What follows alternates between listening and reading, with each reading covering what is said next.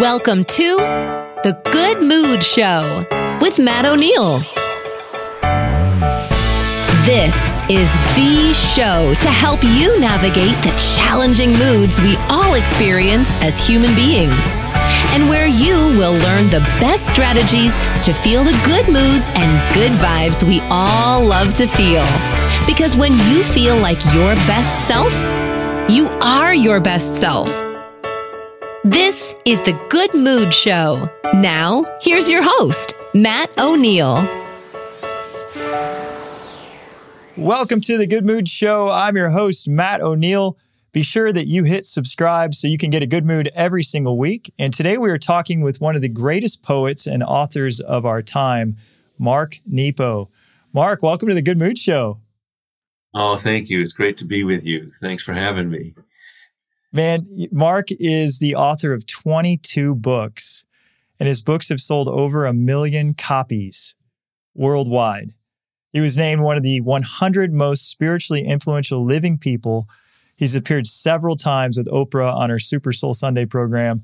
And Mark is also one of my all-time favorite authors and a hero of mine. So this is a true honor to have this conversation with you. And you're in for a treat today. Mark has got a free gift for you. He's offering one of his favorite poems from his upcoming book, The Half-Life of Angels. The poem is Praying I Will Find. And as Mark describes, it's a poem about living beyond plans, which is one of my favorite topics. You can download that poem instantly if you sign up for the newsletter at goodmoodshow.com, or just reach out on goodmoodshow.com on the contact page, and I'll be sure to get that poem to you. And stick around to the end of the show. One of the ways Mark really helps us as a teacher, and it's apparent through his work as well, is he asks you thoughtful questions. So as we're wrapping up today on all the things that we've learned and the poetry that he shared, Mark will have some questions for you so that you can take your learning to a deeper level. I got the chance to meet Mark last year at a live event here in Charleston with the Sophia Institute, and it was a weekend that totally opened my heart. And I just started to feel all of life at a deeper level after being in his presence and hearing his words. And I've got great news for you. The Sophia Institute is hosting Mark Nepo again next month on May 5, 6, and 7, live here in Charleston and live online via Zoom. The tickets are extremely affordable, and you can register for this upcoming event, spend time with me in person or on Zoom, and with Mark at thesophiainstitute.org, thesophiainstitute.org. Mark, I'm so honored to have this conversation, and I'm just in love with this upcoming book you have. You said, as I was reading more about it, you said this book is, the poems in the book are to explore the spark of becoming. What does that mean to you? Well, so much, and this dovetails with what the weekend will be about in Charleston, about the gift of relationship. It's relationship that arcs us. In electricity, if you have two wires close enough, finally it'll arc and the current will go through. And that's what relationship is for all of us. There's a spark of aliveness in everything, not just humans, everything in life. And it's through relationship that we arc to each other, through our care, through our authenticity, through our truthfulness, through truly listening to each other. In the indigenous traditions, in the Polynesian countries, islands, there's the term mana, which we know from the Christian tradition, and there's a long history to that word. But even before that, mana in the Polynesian way of thinking and being means numinous spirit. It's that spark, that glow, that emanation, that everything in life emanates some kind of spirit. And if we're present enough and open-hearted enough, we receive it. And we feel that kind of electricity or that spark. This book of poems, as we were talking, I'm grateful. It's a major collection of work from the last 20 years.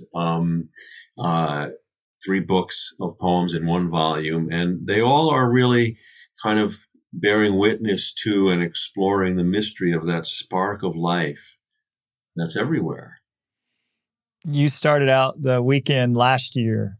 As I was going through my notes, I was taking so many notes, and there were so many things, and I'm excited to talk about them today that really were awakenings for me from your talk.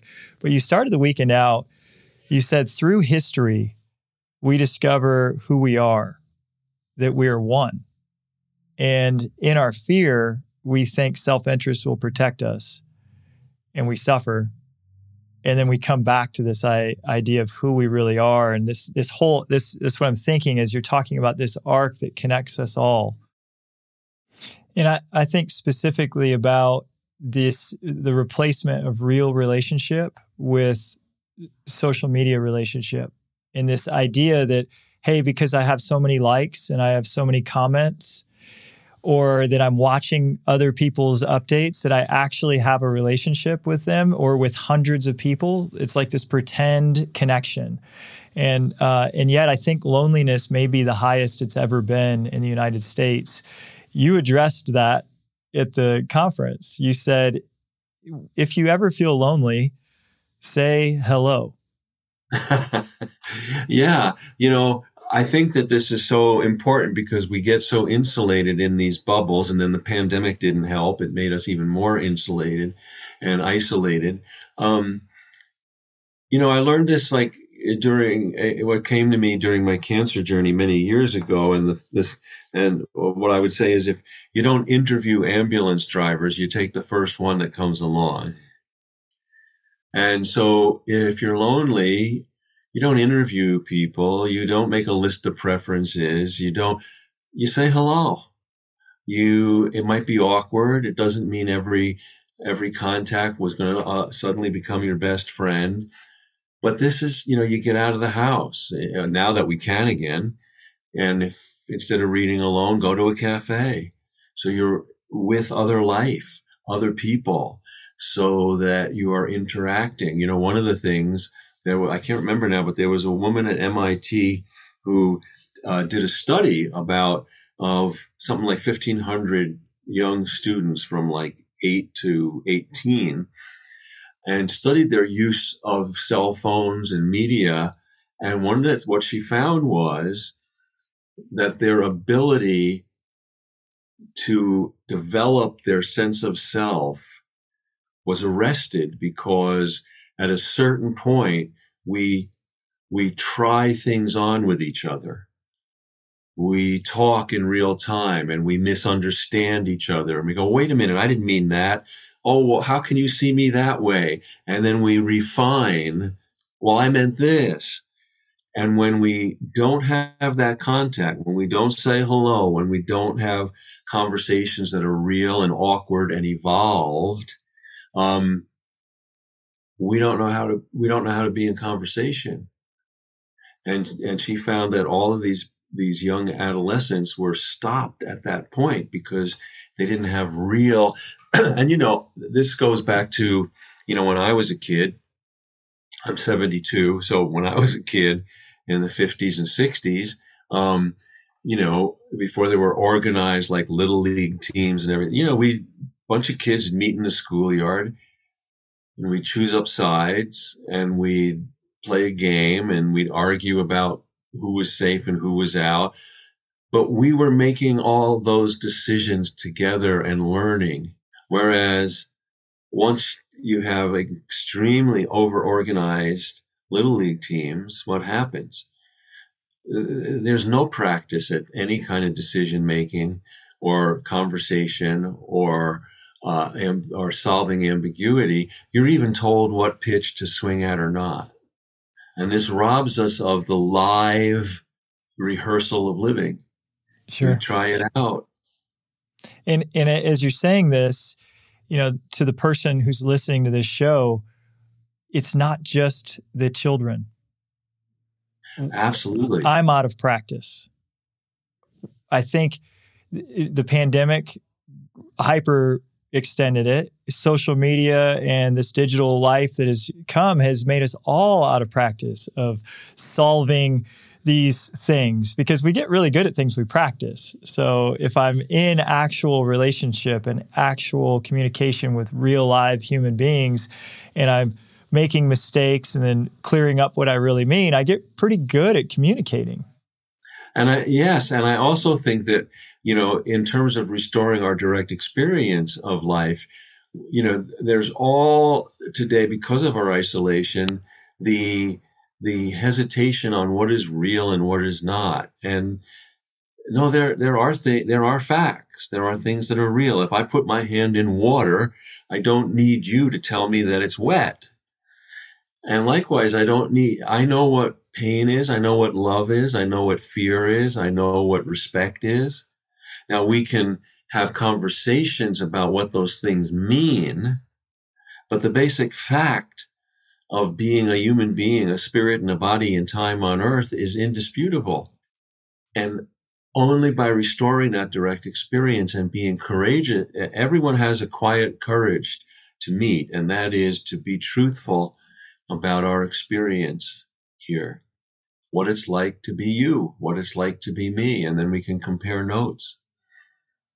One of my favorite poems that you've written, and I've cited you because I've used it for a portion of my book because it was just so beautiful, was about the tea master and the warrior, or the tea master and the samurai. Would you mind just sharing your version of that story? Because I just love what it teaches me about myself. Well, so the tea master and the warrior, it's an imagining of a relationship that was actually a historical relationship in the 1600s. There was a general, Tycho, who became emperor, and he had a lifelong friend, Rikyu, who became a tea master. Now, in the Japanese tradition, the tea ceremony is a very spiritual ceremony. It's just not having tea. It all represents being humble. And, for instance, the tea hut is purposely small, and the entryway is narrow so that you can't go in through it and have a lot of stuff. You have to put things down to enter. And in order to ensure humility, you actually can't enter it standing. You have to get on your knees to enter the tea hut. And so the story was, and it's a sad story, because what happens is Tycho, the people around him politically instill doubt in Tycho because they're afraid of Rikyu's influence on him. And so they make him doubt his lifelong friend, and he winds up having him, well, he tells him that he's going to have to be executed, and he commits suicide with all of his students around him. But the story, what I focus on in the poem Tea Master and the Warrior, is that these represent two parts of us, the spiritual inner part and the part that makes it out in the world. And of course, they need to inform each other. But Tycho has lost track of his spirit. But he comes back every once in a while to have tea with Rikyu. And of course, in order to do that, he has to leave his sword outside. He has to take off his big fancy robes, and he has to come back in there. And every time they're in there, Rikyu says to him, "Oh, my friend, when are you going to just stay here with me? This is real life. Where are you going? What are you doing out there? You're always welcome here." And, and Tycho feels it, but he doesn't have the courage to stay vulnerable. Since then I have a line which is in the book of poems, that is to harden will help you get through life, but to soften will let you experience life. And the Tycho that's in each of us is hardening to get through life. But if you don't experience and feel it, what's the point? And so Rikyu is constantly inviting him to, no, come here. The inner hut is always open to you. And he struggles because he doesn't trust. And he goes back out in the story that I tell, and straps his sword back on and hardens to go back into the world. Hey, if you love to stay in good moods as much as I do, be sure to hit the subscribe button on the Good Mood Show podcast. That way we could get you a good mood every single week. And look, if you know someone else that could use a good mood, share the show with them. Send them a text message. Let them know about the Good Mood Show, and let's brighten up the world. As you said, to harden is to get through life, and to soften is to experience life. The thought occurred to me, where are we getting through? Do we know what happens at the end of this thing? Well, this is one of the great lessons I've learned in my life, the paradox. Of course, we go places, we do things in life, but they're all to bring us alive. They're not to get anywhere. And one of the great lessons for me has been, there's no there, there's only here. There's nowhere to go, really. One of my great privileges in life is I get to travel all over. Now that we're out after the pandemic again, I get to travel all over to meet with folks like you. And when we get together, my job is to affirm that there's nowhere to go. And I'm happy to do it. Of course, we travel, but when we come together in these authentic spaces, we open the same eternal moment all the time. And that's the beauty, the depth, the miracle. If we open our hearts enough, this was something that when I was young, and all artists and writers and painters, everyone is taught to be on the look for good material. Oh, this would be good to write about this, or this would be good to paint, or this would, Well, almost dying in my 30s from cancer and still being here, not through any wisdom on my part, but I was blessed. I was scoured and given the lens of the miraculous. So I don't have to look for good things to write about. If I am present enough and open my heart, everything is a miracle. I can write about a fly on the wall, because everything, if I open my heart, and that's my great offering to folks, people who are listening, is whenever we're struggling, whenever we're afraid, whenever we're in pain, those things, we can't get rid of them. They're human. We can right-size them. And one of the ways we right-size them is to open our heart and give our full attention to the nearest piece of life before us until it becomes our teacher. Until it becomes our teacher. And that will help, that, as we talked earlier, that will help release the spark of life. And then by being who we are connected to everything we're not. We're part of the oneness. And that gives us light and strength and heart. In this moment is where we can connect with the oneness. Yes. And only in this moment. And I love in this, that story is written in, it's the small book of stories you have. I can't recall. As far as the heart can see. Yeah, as far as the heart can see. Oh, I love that book. Thank you.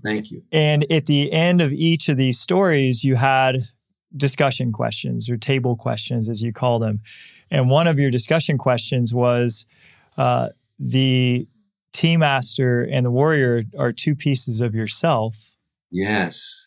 So can you feel yourself wanting to pick your sword back up and harden to get through? And then can you feel yourself inviting you back in, your soul inviting you back into this present moment to have tea and open your heart again? And who, because we all have those parts to us. So who's running the show? Are you like Tycho visiting the miracle of life, and but only briefly, and then strap your sword back on, not trusting where you go? Or are you being careful when necessary, but basically living from the inside out? And that's a key question for each of us. If we make fear our God, then we become overly cautious, overly protective. We make pragmatism our God, and we just move through life. We don't really live it. Certainly, that we have to be cautious and thoughtful. I mean, and so this raises, every person who's ever lived, we have to both survive and thrive. They're twin skills. You survive the outer world so you can thrive in the inner world. Now, if all you do is survive without thriving, what's the point? But we can't just thrive and not pay attention to the world. If you or I were having this conversation while walking down the street in Charleston and we didn't look, we could get hit by a truck. That's surviving. But there's a big distance between being careful and strapping on a sword every day to be ready to overly protect yourself. And so each of us, it's not to argue these things, it's to what is the healthy balance in each of us? How do we both survive and thrive? What's in your toolkit? Where do you really live? And so I think survival invites a set of skills to move through the world. Again, it's not a code to live by. So fear is meant to move through, not to be obeyed. If I'm afraid and I ask my fear, what should I do? My fear will say, oh, I thought you'd never ask. Be more afraid. But I don't ask my fear. I ask my spirit. I ask my heart. I ask my mind. I ask my dear friends. And then fear is to be moved through like a fever or a chill or a sudden stubbing of the toe. We have to not give it too much authority. We can't deny it because it'll only get bigger, but we can't give it too much authority because it will want to take over. Yeah, and you had an incredible illustration for anger and fear that really was an opening for me. You were talking about the art of Aikido. Ah, yes. Would you mind sharing that demonstration? Yeah. So Aikido or Kaido Aikido, I'm not sure which way we say it. Maybe you can say it both ways, but it's one of the martial arts, and it's traditionally the Japanese martial art, for those who don't know, where you, instead of meeting physical energy with when someone is coming at you, that you sidestep and let that energy by. And there's a whole art form to it. And I've never practiced Aikido personally, but in reading about it and learning about it, I stumbled onto this amazing metaphor about fear. And so one of the things that an Aikido master will teach is that, oh, that's my dog sleeping. Sleep. Zuzu, it's okay. One of the things is that when someone's coming at you, let's say with a knife, physically, so adrenaline rushes and there's fear, understandably. Everything is fear. Oh my God, what do I do? And what the Aikido master says is, if you can outweight the cloud of fear, and now you see where is the one point of danger? It's only the point of the knife. Everywhere else is safe. Now you have real choices. Now, how someone does that physically, I have no idea how you outweigh the cloud of fear when when that's happening. But as a metaphor for how to deal with fear when it presents us in our lives, whether it's fear of a situation or of an illness or a pain or a loss or whatever it might be, this is very, very helpful. And another example that things that matter take time. Certainly when fear says hello, it's everywhere. And now if we can hold on, and if we need help, then we call each other up and outweight the cloud of fear and now look at it precisely. Where is the one point of danger? Now everywhere else that you can move is safe. Now you have real choices how to move forward. That's very helpful. It's been extremely helpful for me. And, I own a real estate company in Charleston, and there's forces that are not in my control. The interest rates have risen, and that's not anything that I've done.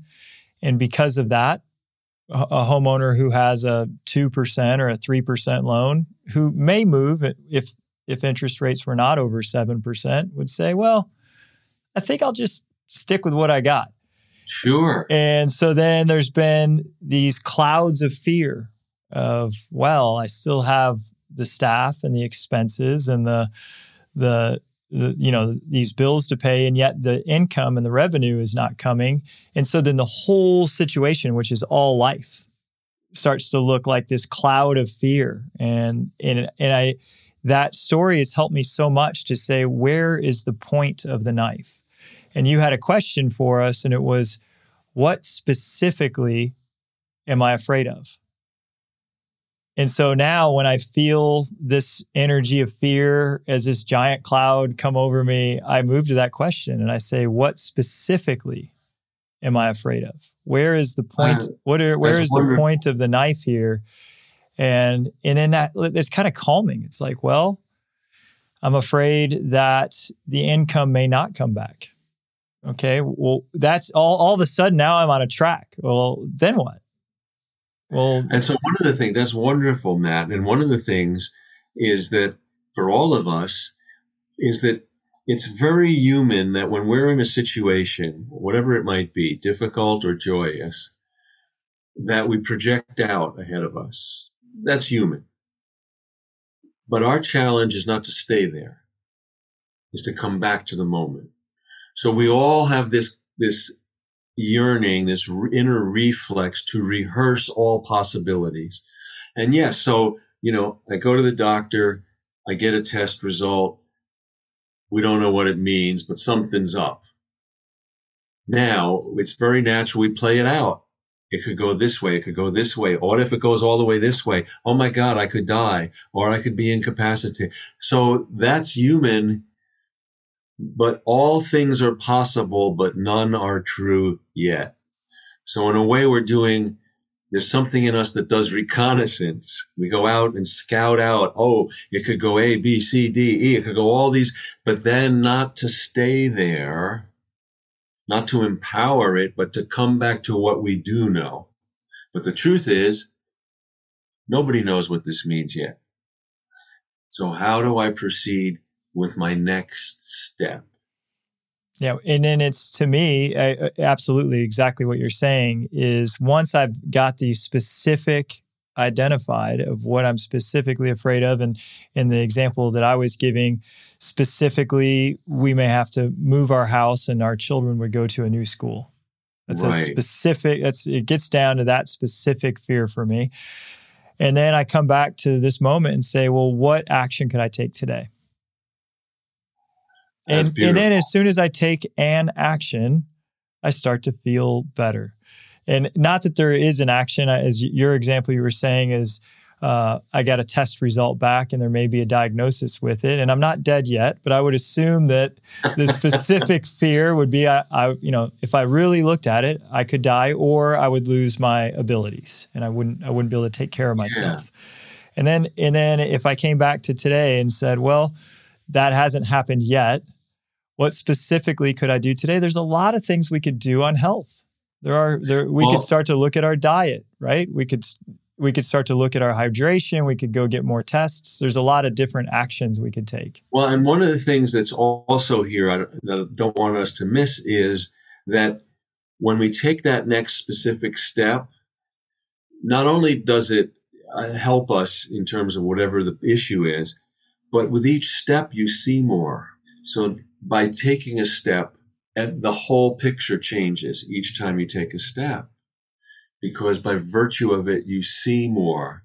And now you're getting on the other side of the cloud of fear. I think of walking through the darkness with a lantern. Yeah. And I can only see maybe 10 feet in front of me as far as the light will go. And if I take the next step, well, now I can see another 2 feet I couldn't see before. And if I take another step, another 2 feet, and then as you're saying, we can eventually just get out of this cloud. But that whole cloud of fear, if we don't get specific about what it is we're afraid of, creates inaction.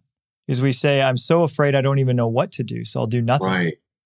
So that image you just shared of the lantern, let me go and that's in a history of such images. So which is very helpful. And so Maimonides in the 1100s was in the period there was like 750 years from like 750 to 14 something in Spain, where it's known as the Iberian Peninsula, where it was a Muslim empire where Christians, Jews, and Muslims, they didn't just tolerate each other. It was one of the big periods of enlightenment in the history of the world.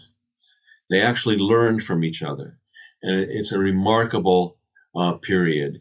So Maimonides was a famous rabbi, physician, mathematician, teacher who lived at the height of this time.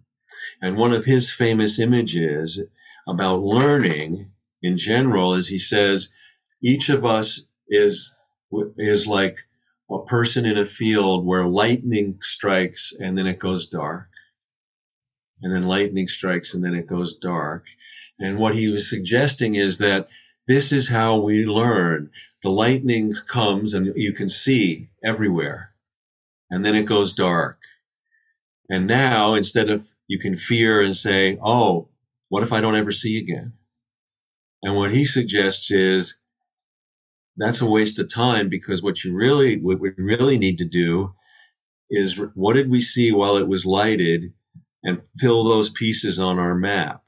And the next time the light comes, we fill in more pieces, and then it goes dark. And then the next time the light comes in. So this is the way he suggests that we learn by year by year by year in life, because of our relationship with the unknown.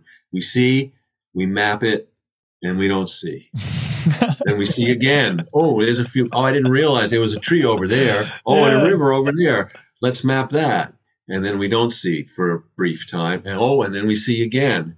And of course, the things that bring the light are great love and great suffering. And we never know when they're going to show up. So we keep learning this way. Great love and great suffering. And this is one of the things, this idea that great suffering brings the light is one of my favorite openings that I gained from you. And there was a haiku about a barn being burned that has stuck with me since we met. Would you mind sharing that? Sure. So this was, and again, it's interesting, different person, but it picks up the sword image from Taiko. So there was a samurai warrior by the name of Masahide in the 1600s. And after a long career, he put down his sword, walked away from that way of life, and wanted to apprentice as a poet with the master poet Basho. Sought him out. I would have loved to interview that guy. Like, what happened, right? And his famous haiku is this: my barn having burned to the ground, I can see the moon more completely. My barn having burned to the ground, I can see the moon more completely. And what I love about that is that it doesn't minimize the burning of the barn. That's a loss. We have to negotiate that. We have to face it. And it also cleared the path for a vastness that he didn't realize was there. Oh, now that it's out of the way, even though I built it and it was painful to lose, oh my God, I can see the moon now. I love it. I love how simple it is. And I love that the lesson behind just a few words is so profound. Because you went on and there was a lot of talk of this, about how there can be this deep suffering and that can also open us. And you had led us to a line that was, what opens us is not nearly as important as what was opened. Absolutely. And we can get distracted, even legitimately, because some things that open us are unjust and not fair. And that has its own journey. That nothing minimizes that. That's real. Yeah. What if his neighbor burned his barn to the ground? Right. What if his neighbor lit fire to his barn and burned it to the ground? And that would create a lot of pain. And that has to be addressed, but not to the point that he misses that the moon is, now you can see it more completely. And the moon is just like awakening. It's this whole new, I have a whole new perspective in life. I've been opened, and there's this beauty that I see that I could never see before having this great suffering of an experience. Yeah. So when we suffer, it doesn't romanticize the agents of suffering. They can be cruel, they can be harsh, can be unfair. And we don't want to give them more power than they don't deserve that. And we can be open to greater, deeper truths. And so, yes, whatever is opened in us, what opens us is never as important as what is opened in us. I think we're all going to be hurt. We hurt each other. And I've certainly been hurt. I've been hurt in the last few months. And just hearing your words has allowed me to say, okay, this hurts. I'm not going to minimize that this hurts. And there's a silver lining here somewhere. There's something to be learned. There's something to be open. There's something that I can take from this experience that I wouldn't want to give back once I figure it out. Well, yes, and another paradox is, when the heart breaks, so a part of it is open and revealed that was never revealed before. And then our tears water what's showing itself in the break and helps it grow. And this is a paradox. We're not advocating suffering, but when we do hurt and our heart opens, if we feel it truthfully, the tears of our experience water what hasn't seen the light before, and we grow. And we're not going to get away from suffering. We're here. We're here. It is part of the whole experience. There's no escaping it. It's like, I started this path of inner work and of study and self-improvement to figure out how I would make all the suffering stop. Well, and that's a very humbling, it doesn't matter how much we've read or learned or whatever, no one is exempt. All the things we're talking about, I can get off of our talk and take the garbage to the curb and trip and break my leg, and, nothing prevents. Don't do that. No, I won't. But I'm just saying that, we are not, wisdom is a resource, not a shortcut. Yeah. It helps us through the human journey of being a spirit in a body and time on earth. It's not it's not like you're saying, we all have had that moment where we say, gee, maybe if I learn enough, I don't have to go through this. Right. No, it's all there to help us when we go through. I had a deal, my oldest friend, Robert, and when I'm godfather to his 3 kids who are now in their 30s. But when Eli, the youngest, was just learning to ride a 2-wheeler, a bike, and Robert and his and their mother had this, I'm sure you'll recognize this parental, not argument, but a different view as they started to get ready to have him get on the 2-wheeler. And his mother said, I want to run alongside because I don't want him to fall. And Robert said, well, he's going to fall. I want to be there to help him back up. And of course, both are the love of parents, or not just friends, anyone. but we will fall, and we have to learn how to get back up. And wisdom helps us do that.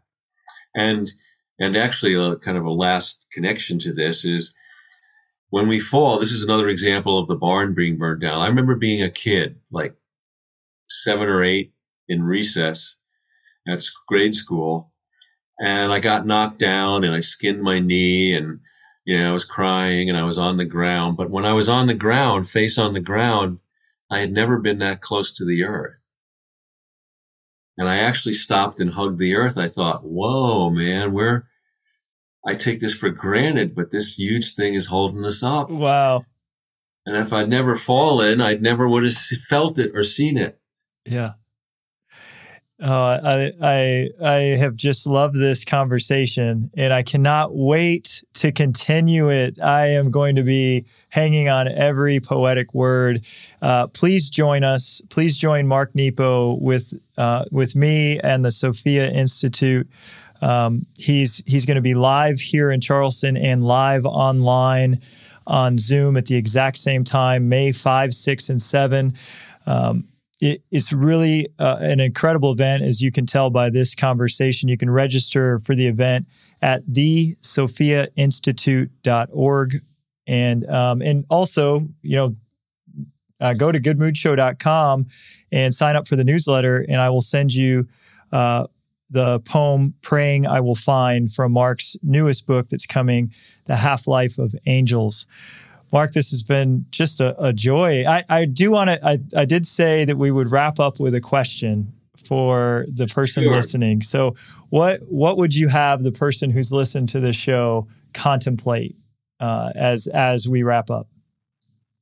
Well, I would invite each of those who are listening to us that when your mind feels like it's all tangled, when you're confused, when you can't figure something out, I would invite you to do this experiment.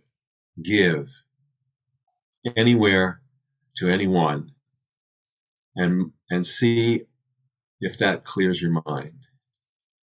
See what happens. Because I have found that often, quite by accident, that when I give, not only am I doing good in the world, but it's coming back to me, and giving clears out the confusion in my mind. So if the mind's confused, a confused mind can't really clear itself. We need to use other resources. So when in doubt, give. I have never heard that, and I'm excited to write that insight down, because I get a confused mind quite a bit. And and just to validate what you're saying, I always feel so lit up when I just pour it into somebody. I'm like, man, I'm having the best day ever. This happened to me yesterday. I said, man, I'm just having the best day. And then I'm like, man, why is today so great? And I said, oh, I spent 3 hours pouring into a small group of people and just really giving everything I had. And that lit me up. Yeah, beautiful. Mark, and how could people learn more about your work? How could they continue to study? Sure, thank you. They can go to marknepo.com, which is my website, which has all of where I'm teaching and the books that are coming out. And then also live.marknepo.com is where you can register for the webinar. I do 3 webinars a year online, and folks can register for that and find out details there too. And you have 3 books upcoming. Is that correct? Well, I have 2. I have The Half-Life of Angels, which is coming out next month, and that's the major collection of poetry. And in the September, my next book of spiritual nonfiction is coming out, called Falling Down and Getting Up. I love the title. I could talk to you for hours, and I'm looking forward to continuing to do that in this upcoming event. But yeah, you talk about that concept of falling down and getting back up. And it also is such a helpful imagery that you take us through on that. Well, Mark, I've loved it. I've just loved you and your work, and I appreciate you being here today. Oh, thanks so much, Matt. Thank you so much. I look forward to seeing you in Charleston. Okay. Thank you for listening to this week's episode of The Good Mood Show with Matt O'Neill. For free resources, videos, and materials about getting into your best moods, head over to thegoodmoodshow.com. And remember, when you feel like your best self, you are your best self. See you next week, same time, same place.